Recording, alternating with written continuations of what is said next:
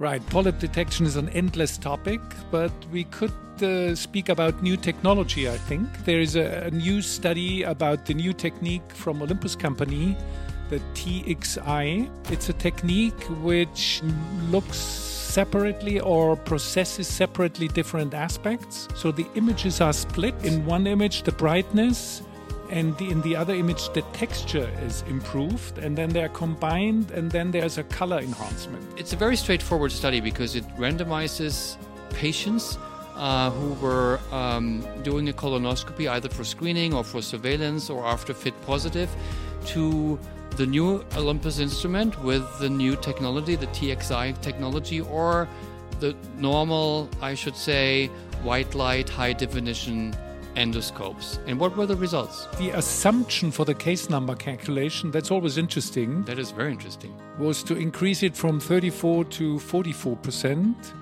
And in fact, they started with 43 and increased it to 59. So perhaps the speed now of technical improvement is higher. Say, what do you think, Manmeet, about that?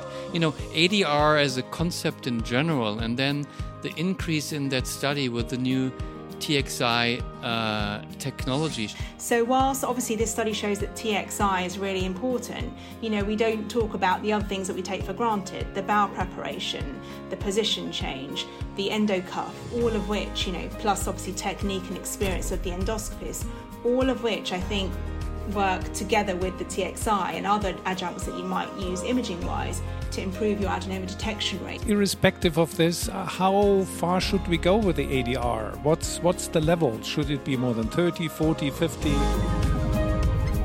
Unfair.